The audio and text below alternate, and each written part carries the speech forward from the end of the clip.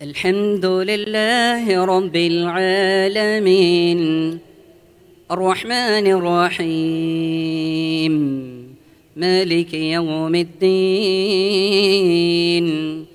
إياك نعبد وإياك نستعين اهدنا الصراط المستقيم صراط الذين أنعمت عليهم غير المغضوب عليهم ولا الضالين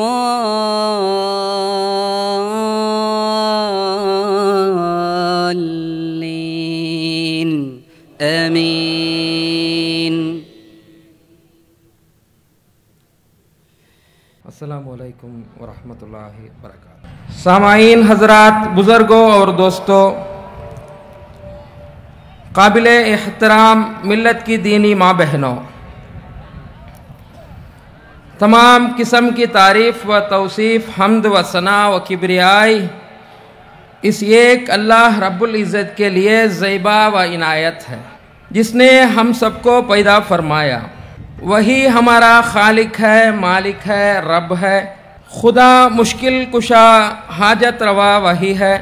جو چاہتا ہے اللہ کر گزرتا ہے، اللہ کے اختیار میں ہے. پورے کائنات مل کر بھی کوئی کام نہیں کر سکتے جس میں اللہ کی مرضی نہ ہو.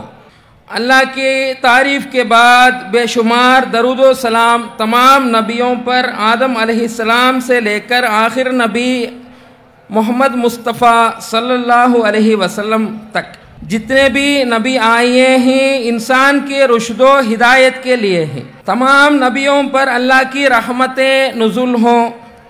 بالخصوص رحمت العالمین خاتم الانبیاء اسوۃ حسنہ پیارے نبی صلی اللہ علیہ وسلم پر اور آپ کے اہل بیت پر، آپ کی صحابہ اکرام رضی اللہ عنہم اجمعین پر اور ہم سب پر اللہ کی بے شمار رحمتیں نازل ہوں. محو بدعت اور سماجی حفاظت کانفرنس میں میرے تقریر کا عنوان ہے کہ بدعت کے تعلق سے نبی کریم صلی اللہ علیہ وسلم کی تنبیہات ہے. میرے اسلامی بھائیوں بہنوں،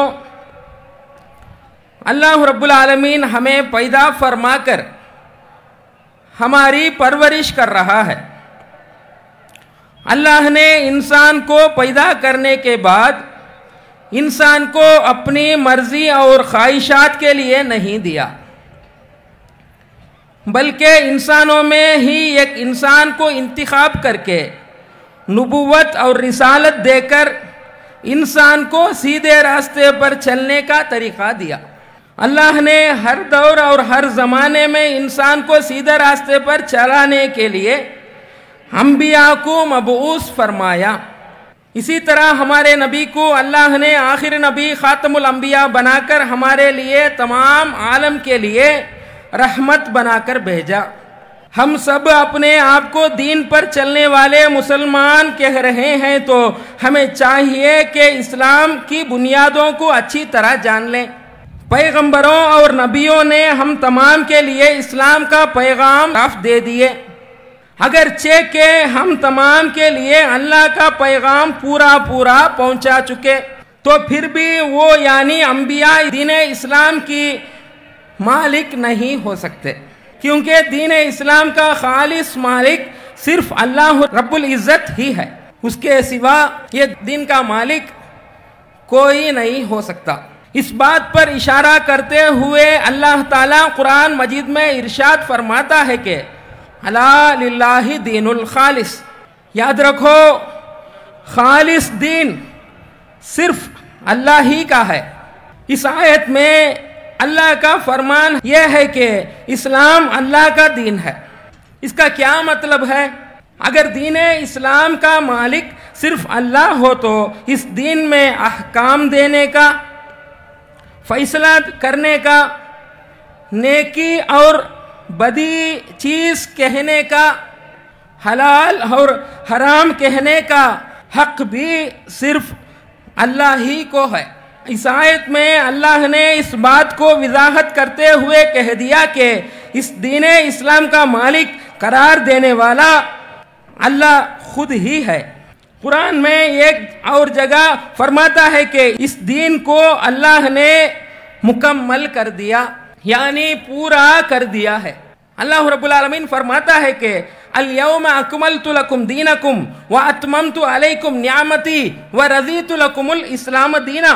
آج میں نے تمہارے دین کو تمہارے لیے مکمل کر دیا اور اپنی نعمت کو تم پر تمام کر دیا ہے، تمہارے لیے اسلام کو دین کی حیثیت سے پسند کر لیا ہے۔ یہ آیت وضاحت کرتی ہے کہ اللہ نے دین کو مکمل کر دیا، اس کے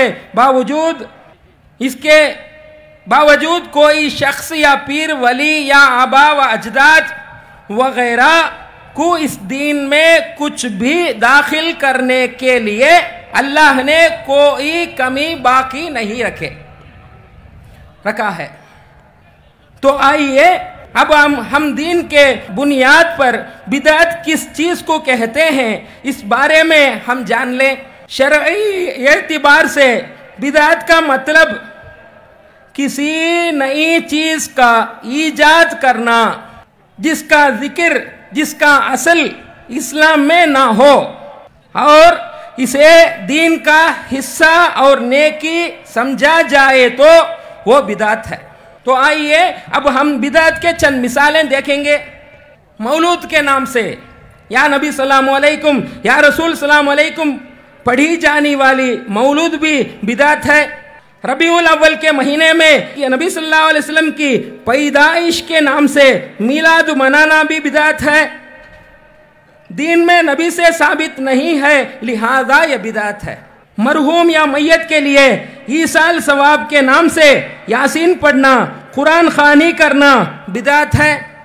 نماز کی بدعت جیسے کہ اشراق کی نماز، تسبیح نماز دین میں نبی صلی اللہ علیہ وسلم سے ثابت نہیں ہے، لہذا یہ بدعت ہے۔ معراج کو ماننا واجب ہے اور اس کا انکار کرنا کفر کی علامت ہے۔ ہم یہ مانتے ہیں کہ اللہ نے اپنے نبی کو ساتوں آسمان، جنت و دوزخ وغیرہ کی سیر کرائی، لیکن معراج کے تعلق سے رجب کے مہینے میں بسپت 7ویں رات کو شب معراج مقرر کرنا اور اس رات نمازوں کی پابندی کرنا اور روزہ رکھنا بدعت ہے۔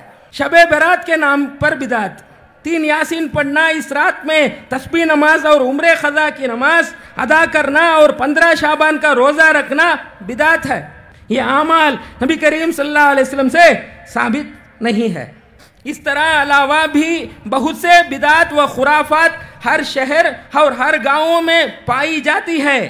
آئیے اب ہم بدعت کے تعلق سے نبی کریم صلی اللہ علیہ وسلم کا وعیدیں اور تنبیہات کیا ہے جان لیں گے۔ رسول اللہ صلی اللہ علیہ وسلم نے فرمائے من عمل عملا لیس علیہ امرنا فہو رد۔ رسول اللہ صلی اللہ علیہ وسلم نے فرمایا جس نے ایسا عمل کیا جس پر ہمارا حکم نہیں ہے تو وہ نامقبول ہے، قابل قبول نہیں ہے۔ ایک عمل اللہ کا حکم پر رہنا ضروری ہے، نبی صلی اللہ علیہ وسلم کا اطاعت کرنا ہم پر اللہ رب العالمین کا حکم ہے۔ نبی صلی اللہ علیہ وسلم فرمائے کہ من احدث فی امرنا ھذا ما لیس فیہ فہو رد۔ رسول اللہ صلی اللہ علیہ وسلم فرمایا جس نے ہمارے دین میں اس خود کوئی ایسی چیز نکالی جو اس میں نہیں تھی تو وہ رد ہے، نامقبول ہے۔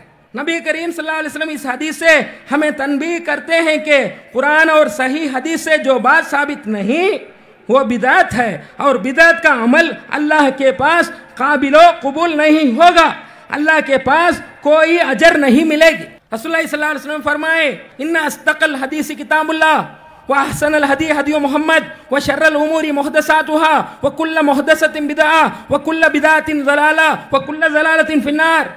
سب سے سچی بات اللہ کی کتاب ہے اور سب سے بہتر طریقہ محمد صلی اللہ علیہ وسلم کا طریقہ ہے۔